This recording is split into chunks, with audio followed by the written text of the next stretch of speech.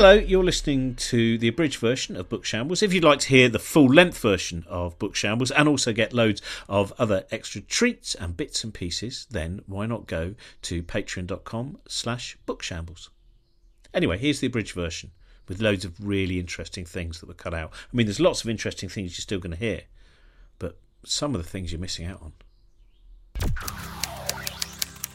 Hello, welcome to Robin and Josie's Book Shambles. I'm doing the introduction, and if you know the podcast, you'll know that I don't really like doing the introduction, but today I'm having the time of my life because we're speaking with Geoff Dyer. It's wise of me to do the introduction because I'm not in the first part of this podcast due to the fact that my daughter scribbled in crayon all over our television and scratched it irreparably.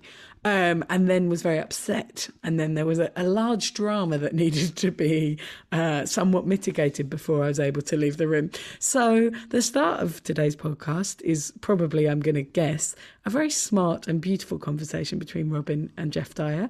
And then I come in and I'm like, let me tell you some anecdotes. And on the whole, I think it's a lovely chat. If you listen via Patreon, you can listen to every single word. If you don't, fair enough. But you could consider supporting our Patreon, whatever you prefer, Patreon, because there's all kinds of wonderful stuff. Robin, one of the reasons I'm doing this intro is because Robin's busy making 25 other programmes right now with various luminaries from the world. So, yeah, enjoy the show. And one extra little bit of admin or notice from me, producer Trent. On June 11, we are doing a live Book Shambles online as part of the More Than Words Literary Festival. Robin and Josie will be there, of course, and our special guest will be Michael Spicer. So check out our Twitter at Cosmic Shambles or the More Than Words Literary Festival website to find out how to get tickets to join us online for that. And final thing to mention is the Patreon that Josie mentions. The URL is patreon.com/bookshambles. Geoff, the first thing I want to... Seesaw is another fantastic collection of essays about photography. And you've written so much about photography and about those people that inspired you. And I wanted to start off, because I think last time we didn't end up talking that much about John Berger. I think we merely might have briefly mentioned that you still don't like your first book. Because that was and I think when I mentioned that I had it, you almost we'll put it to a higher shelf and hide that one. But in a lot of your work, the love of the way that he seems to be the key figure that did, it sounds like a cliche, but opened your eyes, that meant that you could see paintings and photography in a different way. Is that fair? Yeah, it's absolutely the case. He had this great knack, whether he was writing about paintings, photographs, or anything, of just being able to get you with him right in front of them, and then to be able to point things out to you, and you would just, even if it seemed a quite boring picture, I always sort of think of this boring picture of men in ruffs. I mean, how many of those are there? And then he could manage to sort of bring out the story that is latent in the photograph, and also had this great ability, is the most essential one for any writing on art, I think, to enable the reader to see the picture through his words, which of course is less of an issue now that there's the internet and you can summon up any image you want in seconds. But back then, it was really important that he was able to do that. And crucially, of course, he was doing it in a language that was not at all academic, but which was the proper language of lived experience. Although as soon as I say that, I realise I sound like I'm sort of evoking the ghost of Leavis or something. But yeah, looking at paintings as part of life, not as a kind of a dreary research project. Well, what you've mentioned, in fact, just before we start recording this, I was saying that one of the problems I have sometimes is that I read a philosopher or read about an artist, but I don't know how to pronounce their name, so I can never talk about them for fear of social embarrassment. And it does seem to me there is still a problem with whether it's discussion of art or science, that you either have groups of people who in television are desperate to dumb it down and presume that the audience are idiots and will need a recap every 5 minutes, or you have another world, and I sometimes see this at some of the more highfalutin book festivals, where you get a sense that some in academia still want study of philosophy and art to be something exclusive, to have a language that says this is not really for you. I mean, I think of the number of books that I buy about popular culture where I think, oh, I love this piece of popular culture, this would be a great book. And then I find myself trawling through this opaque language where all of the joy it seems a desperate... So that seems to me that a lot of your writing is in quite a rare place, which is that I don't think it is in any way exclusive, and I don't think in any way it says to the reader, I might need to explain this a little bit too long because I'm not expecting that much of you. Yeah, this is so close to my heart, and it again. I mean, God, I'm really not. I'm on this show to to hustle my own wares, not just to bang on about Berger. But that's one of the first things that struck me about reading him. That so often there was exactly that division that you mentioned. Either this book is for the general reader. In which case it's going to be all sort of dumbed down, as you say, or it's for a very small circle of initiates. And that seemed to be almost a given, really. And Berger was the first person I read who completely did away with that. So I think, for example, of his Picasso book, where it's full of insights so that even somebody who's an expert on Picasso would be forced to sort of go, God, I'd never thought of that before. But equally, somebody who'd never even seen a Picasso painting would be absorbed by it, and of course would then quickly get on their bike or in their car and dash down to Tate Gallery to see some more. So I completely agree with you. And one thing that I've become so hostile to is a particular style of popular book, and you can almost see it coming from the subtitle. And it's that kind of jaunty tone. I'm going to talk about, it's just that jauntiness. And you can just see the kind of, what I hate about that is I can see the calculation behind it, that yes, with every element of jaunt they bring to this jauntiness, so the potential sales increase.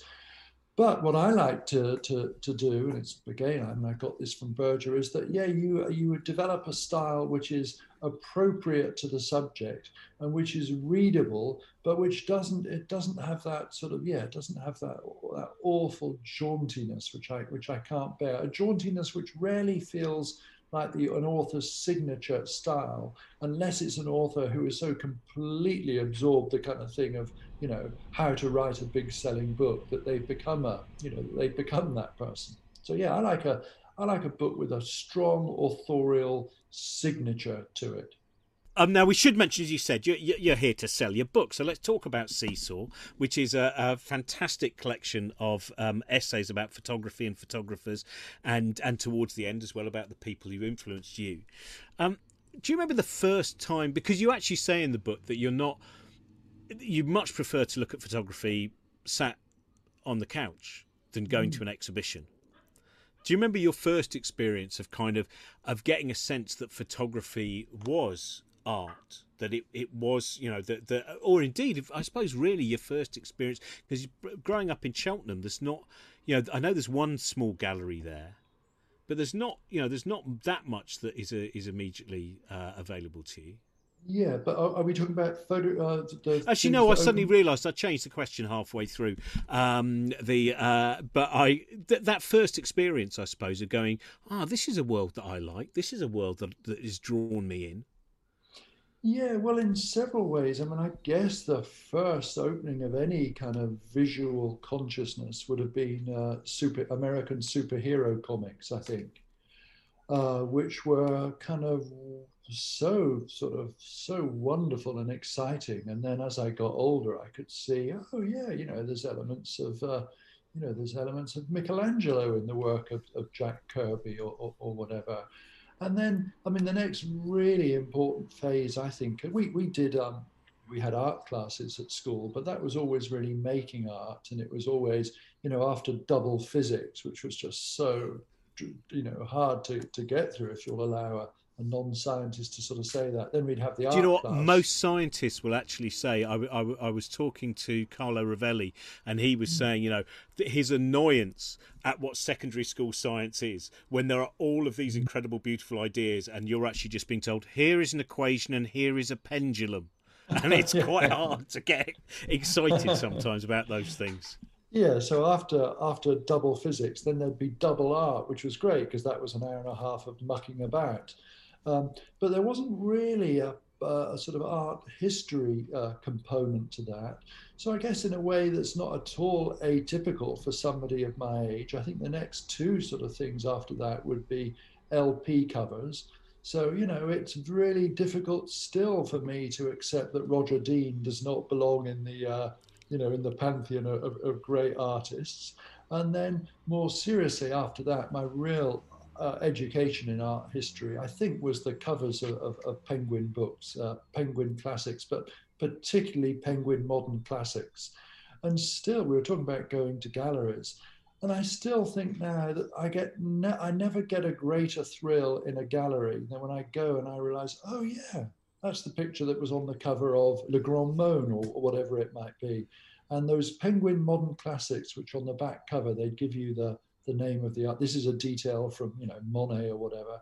Then it would always be the cover designed by Germano Facchetti. And I think that guy played such a huge part in the sort of evolving consciousness of a whole generation's awareness of art. So I like looking at books of photographs on my sofa now, but right from the start then, it was my education in art was part of my, developing love affair with reading books. See, that's great, because I was just looking before this at the copy of Sartre's Nausea, which has, I forget which Dali painting is on it. And I know Sarah Bakewell as well. It's like that's the copy she needs to read almost, because that's the first one she had. And as you said, it's not just an entry into the ideas in the book. It's like I was thinking of photography wise. I think Bill Brand is Brand or Brandt? You see, we're hitting that again. Is it Bill Brandt? I think Brandt, yeah. That's good. I think I was introduced to him reading Penguin Modern Classic of Hangover Square, which of course is perfect. And so it was my first Patrick Hamilton, and at the same time I also want to. But who's that photographer as well? To have that entry into two worlds. It's so great. And then, sorry. No, I just wanted to. I was going to join straight in. Hi, also, it's the thing I wanted to say was, for me, I have some of the 60s. I have some of my mum's books from the 60s, and the painting or the image on the cover is so linked for me to the work, to the book itself, that I feel like it's sort of become a part of it, just full time. Yeah, the picture on the cover becomes the kind of whole concentrated memory of the book. Yeah. And it's so nice the way that, you might, I remember thinking, oh yeah, I really like this sort of misty autumnal twilight scene on the cover of The Mystery of Edwin Drood. And then, I'd get a copy of The Turn of the Screw by Henry James, and I think, oh, that looks similar. And it turns out, oh, same artist. And that's how I became interested in the work of, Atkinson Grimshaw, that painter of the great kind of Victorian twilight. So yeah, it was that lovely. I mean, as we were talking about sort of physics and double physics at school, it's there's so much to be said for an accidental education, isn't there? Mm. And I think Marvel Comics is, you're right, that bit which is that level of curiosity, which means you do want to find the connections. So that's the bit that you haven't gone into it because you go, I love art, and therefore I'm going to see art. You're looking at the cover, and then that connection might come the next day or the next week or the next month or wherever it is. And I think that makes it so much more kind of feverish in terms of the delight of it. Yeah. And, there's I think something special. There's never anything onerous at all about stuff that you discover for yourself outside of the classroom, even though, of course, what's gone on in the classroom has helped you to develop the capacity to explore and discover these things. So I think that's a big again, one of those kind of problems, which is very often what exists in the classroom seems to be disconnected from life. And it's interesting when you suddenly say that, of course, art class was always doing art, but it was never very. I mean, certainly in my education, I don't remember ever really learning about artists or inspirations, or I mean, it's something that I always think is a great pity in terms of a lot of the education system, which is the overlap which doesn't occur. So that bit that maybe at school you're reading Frankenstein, but you're not learning necessarily about the science and the philosophy that was around it, which meant that there was a story that was forming in Mary Shelley's head. Or, you know, there's a great book by a guy called John Higgs called Stranger Than We Can Imagine, which is about how the 20th century is the loss of the centre. It's the final loss. You know, we're no longer the centre of the universe, obviously. We're no longer a special animal. And then quantum physics comes along, and it turns out there's no certainty anymore. Everything is probability, and that. And he writes so beautifully about the reaction of art to that. And when you look at, you know, whether it's the surrealists, whether it's the Dadaists' reaction to war, all of these different things which are separate to history so often, and separate to science, and separate to all the other knowledge. Each bit of knowledge is not connected. We come back to that. Did you read years ago the great John Berger essay, The Moment of Cubism, where he locates the development of Cubism in the context of all these other things going on in the world of, you know, science and the world at large? Oh, I'm going to have to read that, because because that changes all of those. It's like I went off surrealism because I think in the 80s it was everywhere. It was in every cream egg advert. It was kind of there. And then I went to it in one of the Scottish National Galleries in Edinburgh. They had this fantastic exhibition, and it included like Desmond Morris, who I'd never known Desmond Morris before he started getting to Naked Apes and all that stuff. He'd been a enfant terrible surrealist painter, like in his late. Yeah. Goodness me. Wow. And then I looked at this Magritte, and I was like, suddenly it stopped being something that was on a table mat or an advert for something, and it became connected to all these ideas. It wasn't just someone going, I've had a bit of a mad idea, actually. It's interesting to me to think about surrealism being really everywhere in the 80s, because it feels like such a different time to like the 20s and 30s. You know, in the 20s and 30s, what surrealism was, as far as I feel I know, was like this angry, visceral reaction, this like almost like nihilistic anger at the First World War and at like society as a whole. And then you think in the 80s, it was like yuppies being... I don't know, it's just so funny to me. It seems so out of place. But of course, then they could sort of defang it and use it for commodities. I don't know. Yeah, you're right. It really was everywhere, wasn't it? Yeah. Hey, drink Kronenberg. It makes clocks wobbly.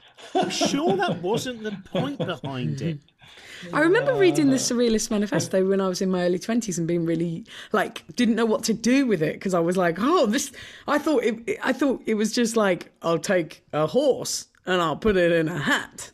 You know, I didn't realise that there was all this stuff behind it that was so serious and intense, you know.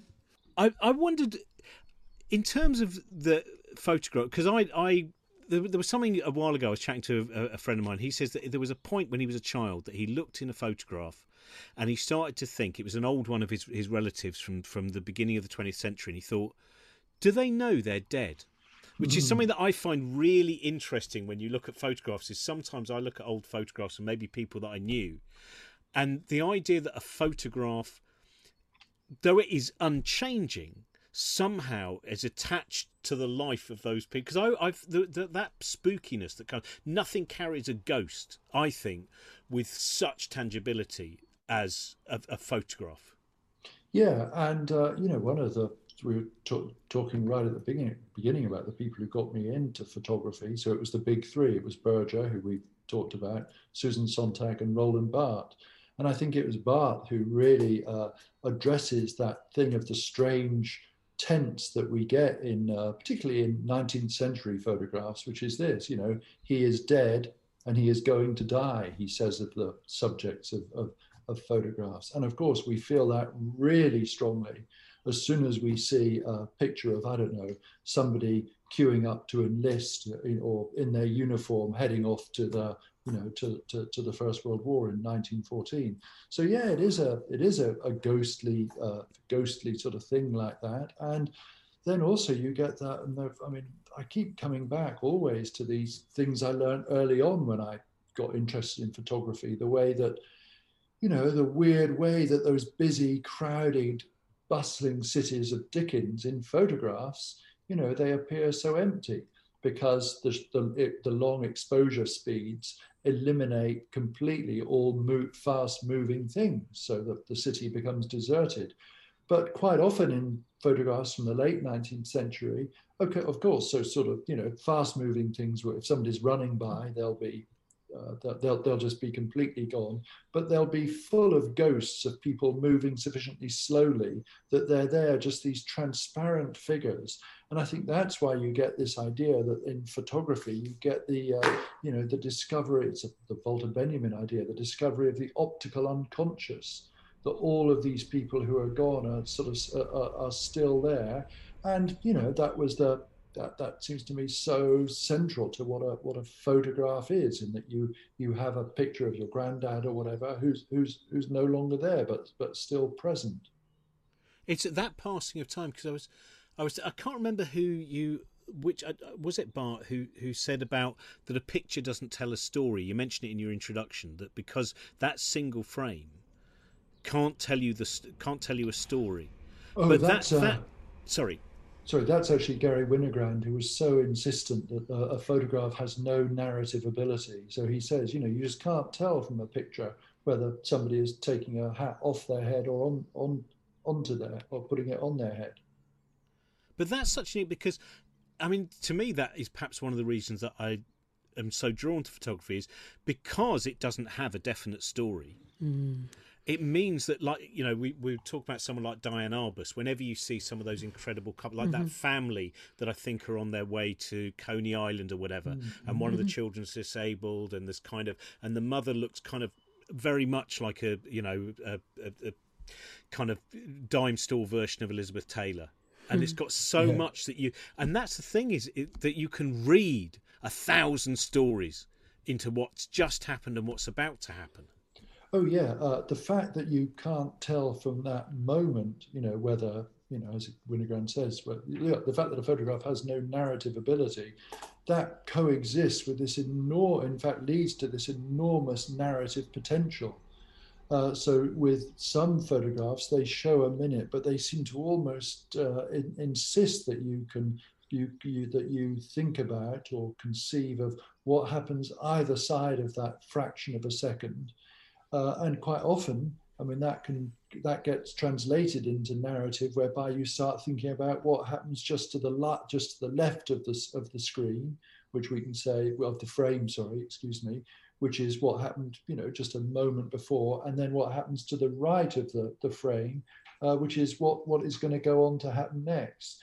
And even there's this idea that, some of the best photographs of even non-moving things, faces, okay, that the exposure time is, well, in the 19th century, the exposure time was long, so people would have their heads clamped, to make sure they didn't move.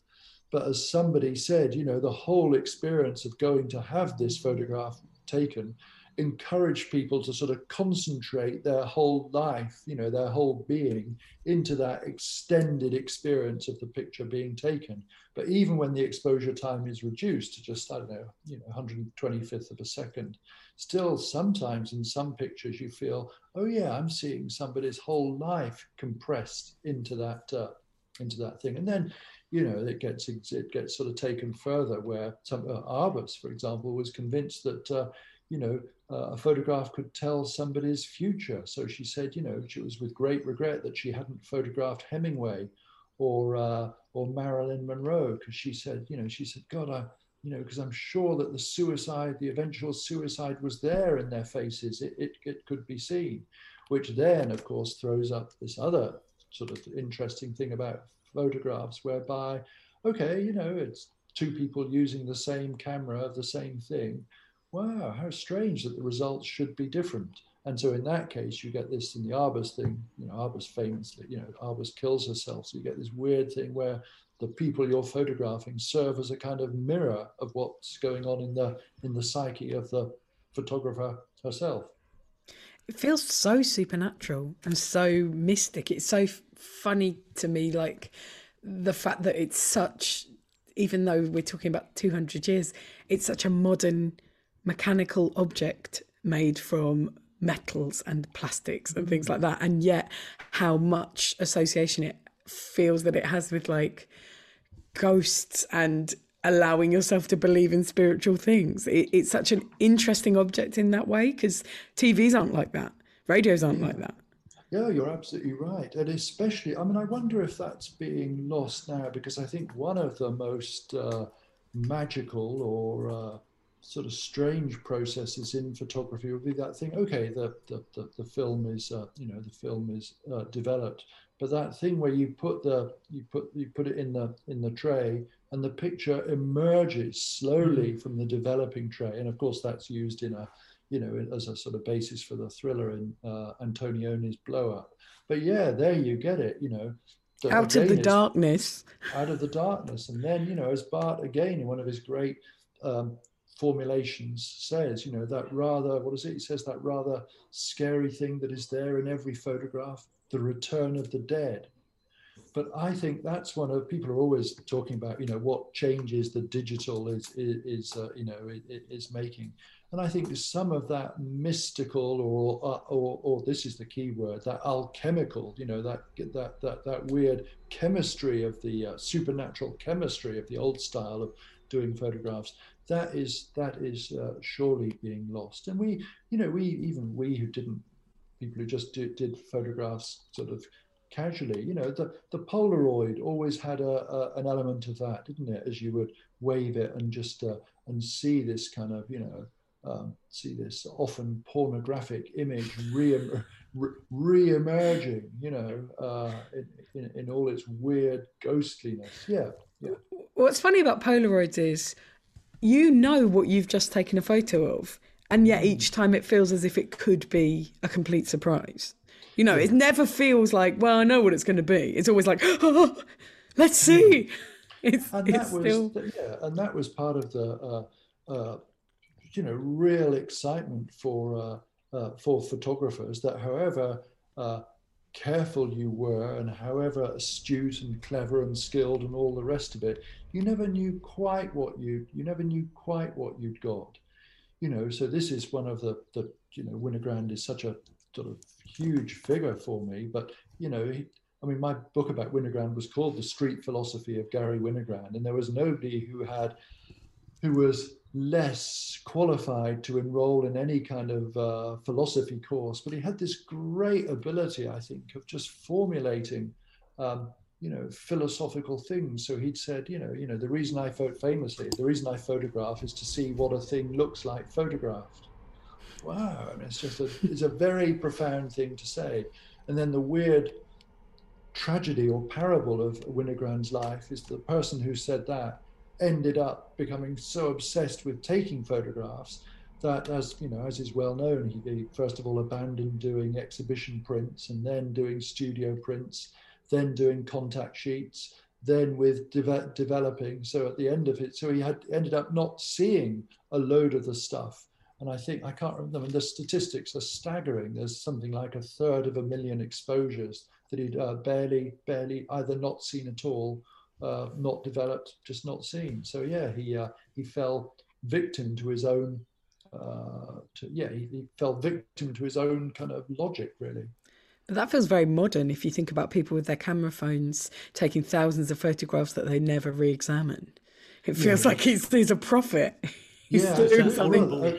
As people said, he was like a kind of one man, by the end of his life, he was like a one-man Google streetcar, a kind of digital photographer in the age of analog, when there was an element of scarcity. But yeah, he just went completely kind of crazy with taking pictures. And the pictures, which have all now been exposed and developed, loads of the pictures, because they exert this enormous fascination for us. What's going to be there in the pharaoh's tomb?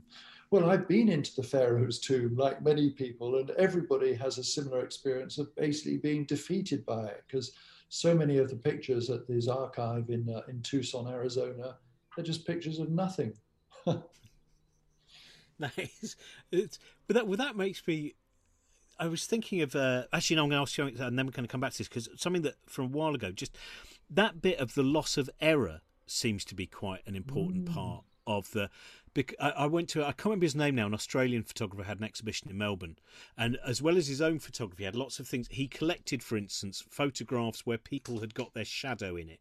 Oh, So yeah. there was a whole wall of people where the shadow had become the dominant thing, and they were trying to take a picture of the bird bath or whatever. And then he had a huge collection of photographs where people had got their finger in front of the lens. And then he had photographs where people had cut something out from them or scratched them out. And you had to, and again, you'd read in a story, that might be an anger there, that's an ex-boyfriend, or that's been cut out for some kind of collage or whatever it is. But he you know, he loved collecting what were normally photographic errors, whereas of course all of those now are just deleted, aren't they? Yes, exactly. You fix it.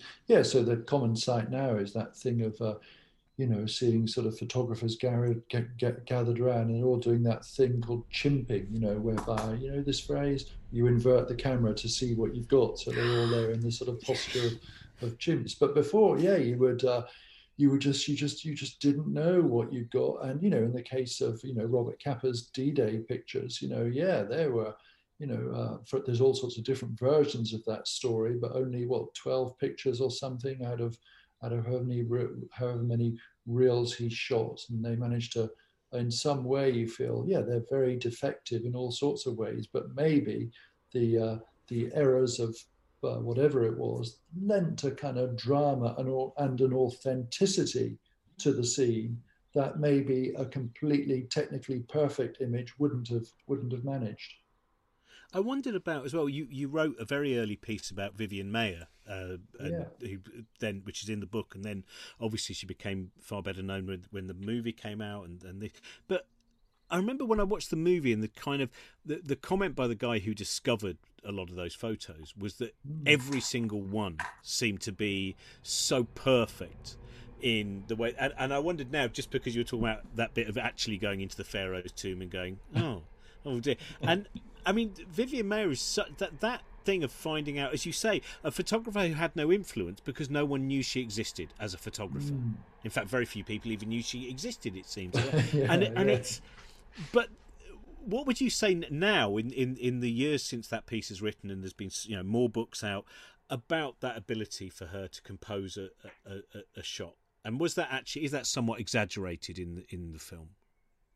Yeah, well, I haven't followed the Vivian Mayer story, which is so huge. But one of the intriguing things is that how much of the history of photography is there contained in her pictures. You're always saying, "Oh yeah, God, that looks like a picture by X or Y," and there's this incredibly highly, there's nothing sort of. She doesn't seem like some sort of amateur who just happened to take some good pictures. It seems there's a properly developed and informed kind of photographic consciousness there. I think the really interesting thing for me about photography is, let's start with literature. Just occasionally the canon is always being re-examined in different ways, but it's pretty obdurate, really, and it's not that easy to get in as a major figure of the 1930s. Retrospectively, it's still very much a one in, one out policy, and nobody really wants to leave, of course, for obvious reasons. But the history of photography is constantly being rewritten as the works of people like Vivian Mayer or somebody else who's exhumation I was involved in, William Gedney. People are constantly getting reinserted into the pantheon, especially in this crucial area of color photography. And the orthodoxy is that, respectable color photography gets going with William Eggleston's show at MoMA in the 1970s. And the history of color photography is all the time getting rewritten as it turns out. Oh yeah, God, X was doing it before then. Y was doing it. So it's I really like the way. Maybe it's because it's something that was only taken very seriously relatively recently. But yeah, the history of photography seems to be very amenable, receptive to being rewritten and to people getting belatedly discovered, and as has happened with Maya, retrospectively inserted into the canon or the pantheon or the tradition, whatever you want to call it. Do you think we both took a breath? Well, I was going to say something like, do you think it means something about sense of humour? Because I feel like even someone like Diane Arbus, who I think of as quite serious and quite intense, I also think of her as being very wry, and same with Vivian Myatt. Like, I feel like maybe it's a silly thing to say. I was just thinking about what I feel with relation to like the canon of literature and how seriously it's always taken itself. And maybe it's a case of people sort of being more open, but then maybe that's just a silly theory. So it's probably. I don't know, because I'm with you on Arbus, except I instead of saying she was wry, I think Vivian Maier is quite wry, or somebody like Helen Levitt could be wry. Diane Arbus, I think she's hysterical. Really, in both senses of the word, hysterically funny and kind of, on the brink of, there's a kind of madness bubbling away there. And what, the things she says about her photographs are just sort of things she says about everything. When she says something like growing up, because her dad, owned that big, department store. What is it she said? I felt like some Transylvanian princess in that store, and the kingdom was obscene. It's wonderful. A lot of, I don't know. It's I'm not sure it's a sense of humor thing, and also it's funny that it's interesting, this idea of humor in photographs, and how long the joke. Winogrand is incredibly funny. Not just because there are jokes in the way that there are Elliot Erwitt jokes. There are those visual puns that we get in Elliot Erwitt. But I think, for somebody like me who is really, I'm so sort of fascinated by the world of the humorless, where this, it seems to me that a sense of humor isn't just about jokes. It really is a whole philosophical relation to the world, which we, it's one of our great evolutionary achievements in Britain that we've managed that. So different to here in Los Angeles. But anyway, that's a different. It's interesting thinking about that. The humour. Or one of my favourite Diane Arbus pictures is one which has some joy in it, which is the boy in Central Park. Oh, with the little toy grenade. Yeah. But what interests me about that is that in the big exhibition that was done, probably 15 years ago now, and it included a lot of proof sheets as well. Yeah. So you see that is very much a one-off look. The rest of them are him very larking around in an almost balletic way, and then you suddenly get this rictus grin. Yeah. And that's what I think is such a pity in a lot of exhibitions. It could include it in art as well. I love it when sometimes they show an exhibition where they include people's canvases that went awry. Because otherwise you only ever see the perfect choice. Because to me that's part of the joy when you do get to see that in photography, where someone says, this was the photo I chose, but these were all the other expressions of this person, and they were not what I wanted.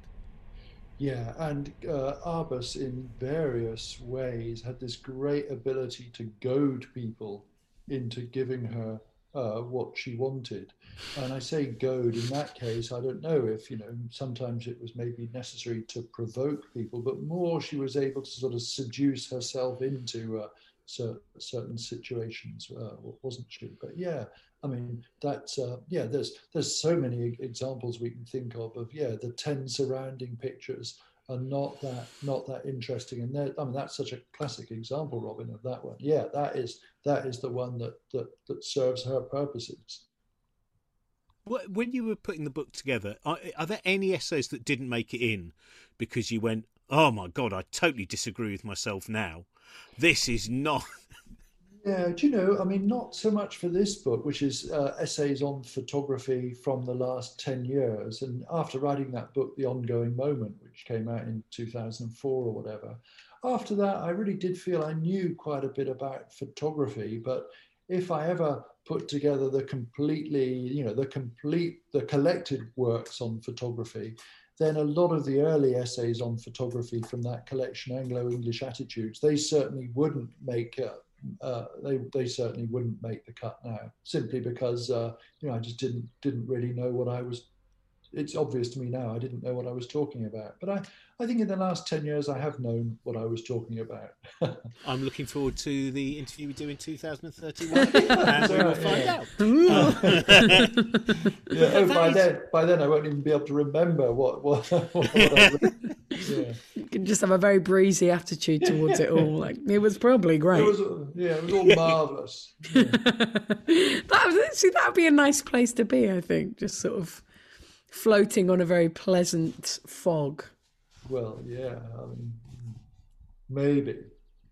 So what has changed then? Do you is it just the build-up of knowledge since The Ongoing Moment that is there something? Are there any particular things where you think you've found a way of looking at a picture where you think there's fewer ways that you can be scuppered, if that's the right way?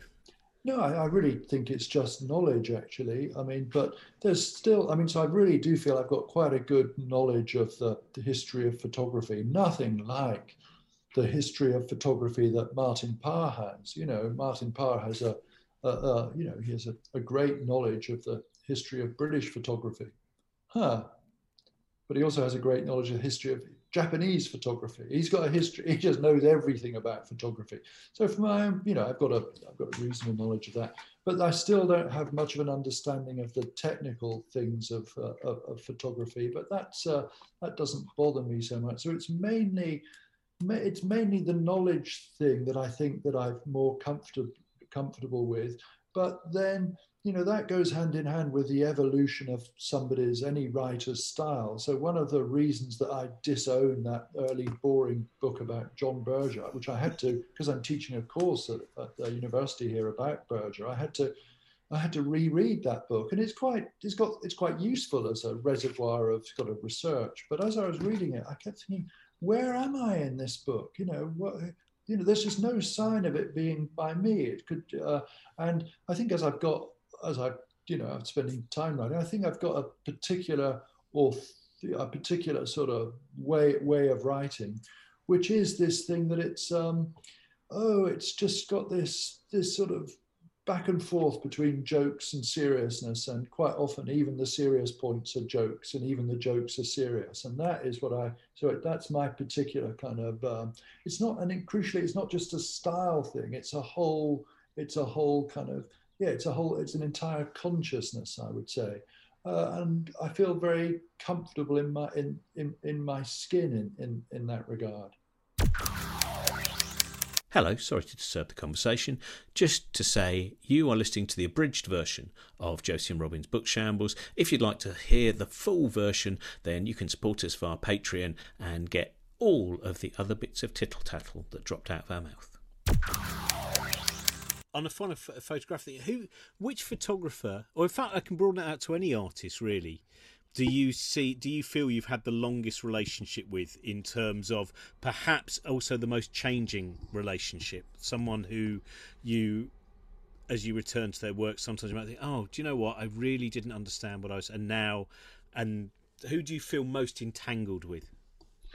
Oh, do you know, I think it would probably be with regard to music, I think.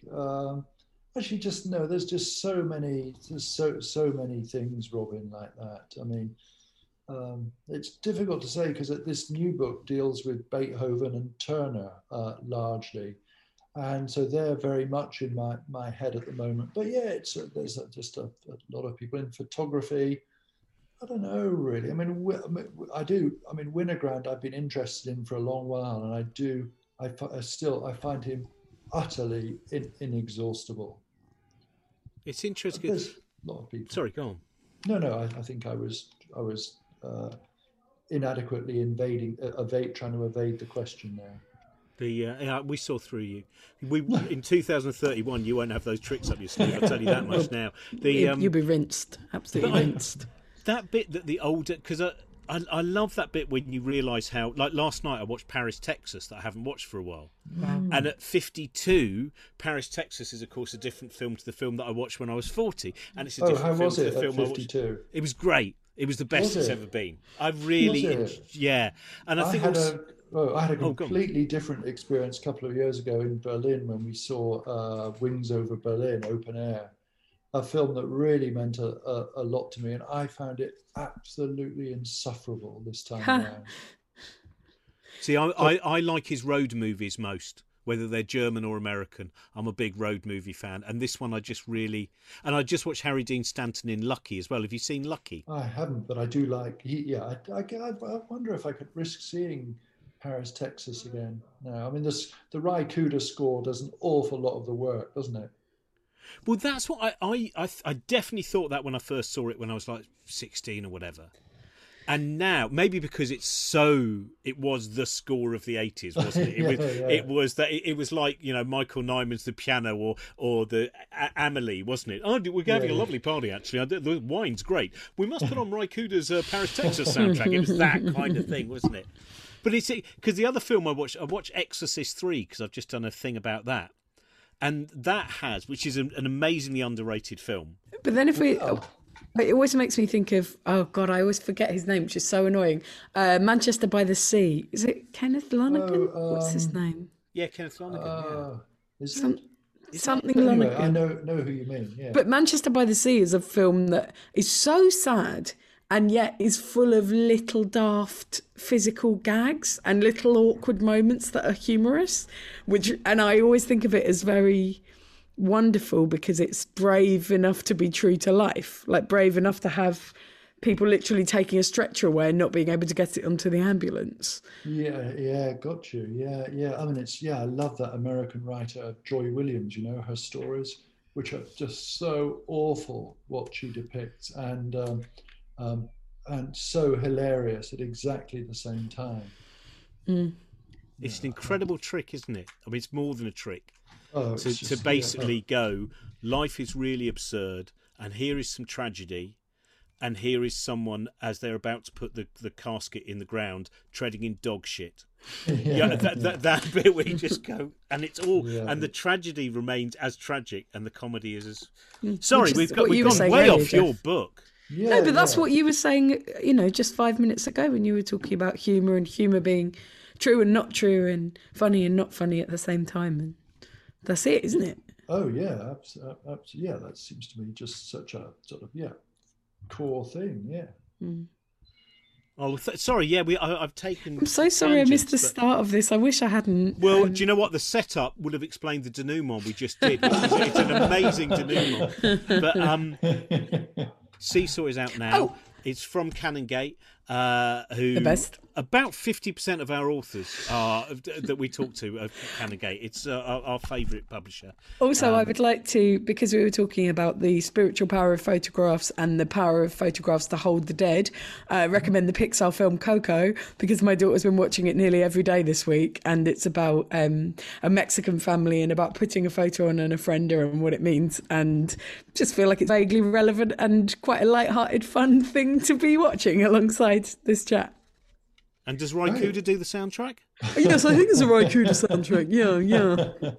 I have to say, one of the reasons people need to buy this book, I don't know anything about the work, and again, I'm going to mispronounce, Philip Lorca di Corsia, is it? Philip Lorca di Corsia, yeah. Another of these kind of guys, a bit like Winogrand, who just comes out with these kind of great things, like when he says, photography is a foreign language everyone thinks they can speak. He just tosses off these great kind of just, wow, that's cool, yeah.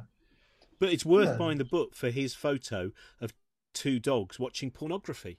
Yes, that is a great... Which is the Hamptons 2008 for the series East of Eden. Yeah, and I remember just turning the page and going, yeah, that's captured quite a lot, hasn't it? Because who's the guy who does all those photos of his dog in? I saw an exhibition in New Zealand, but he's an American artist. It's not. It's William. William. Is it William Wegman? That's it. Yes. Yeah. I never quite got that. You know, when you don't get. I know it's. I'm sure it's. It just didn't click for me, and I don't know why. I just don't get it. It's like that. I know exactly what you mean. It's that thing. Whenever you see a car go by with a dog with its head out of the window, it's great, and it's always just thing, and it always improves your day. And then I saw a book the other day called something like Dogs in Cars, and it was just, that was the end of it, really. Of course, you don't want a whole book of this stuff. You just want it to be this incidental thing that happens. You don't want the omnibus edition of Dogs in Cars. So yeah, I feel Wegman he's working a very limited hustle, actually. Of course, that could be a really dark book. Here are some dogs that were left in cars with the windows shut. These is really this is not the fun book we're not having that for at all. We're not having that, I'm afraid. But I think that's quite a modern sadness. When you think about like memes and about things becoming a viral thing for about a day, and so someone finds a cup on a bus stop, then literally everyone on earth has looked literally everywhere and found literally every cup on bus stops. And then everyone is bored of cups on bus stops, and that is done. And it's like a puzzle that's been completed. And it's sort of, it's completing a puzzle rather than knowing a puzzle exists, which is kind of sad. Anyway, Seesaw, looking at photographs where you can look. There's only one picture of dogs looking at pornography, and Just there's got some words exactly around it which are really worth buying the book for those words as well. But as I said, just the promise of because you also can't see the dogs' faces, so you're uncertain about their relationship with the pornography. So you can read. That's for the dog's privacy. That's what they demanded. Yeah, that's right. You're right. It's before they would sign the release. Thanks very much, Jeff. Thanks so much. Thank you both. Yeah, it's always a pleasure. Yeah, so see you again soon, I hope. Okay. Yeah, have a lovely time. 2031. Yeah, well, for sure. That's in the diary. But mine too. Thank you very much for listening. Thank you to Jeff for joining us. Seesaw is out now. Don't forget to like and subscribe and leave 5-star ratings and positive reviews on Apple Podcasts and Spotify and wherever you listen to Bookshambles. Patreon.com/Bookshambles is the website to subscribe to the show, to get extra goodies like the Tips for Existence and Uncanny Hour documentary series, extended episodes of Bookshambles as well. And lots of extra behind-the-scenes stuff as well is available on different tiers of the Patreon. For example, this week we've put up an extended conversation that was cut out of one of the Uncanny Hour episodes, which is Robin and Stuart Lee talking about the joy of going to the cinema in the 80s and how Stu once travelled to Paris just to see a director's cut of an Italian Western. Patreon.com/Bookshambles. Have a great week. Stay safe. And we'll be back with a new episode next week. This podcast is part of the Cosmic Shambles Network. Josie Robbins' Book Shambles was produced by Trent Burton of Trunkman Productions.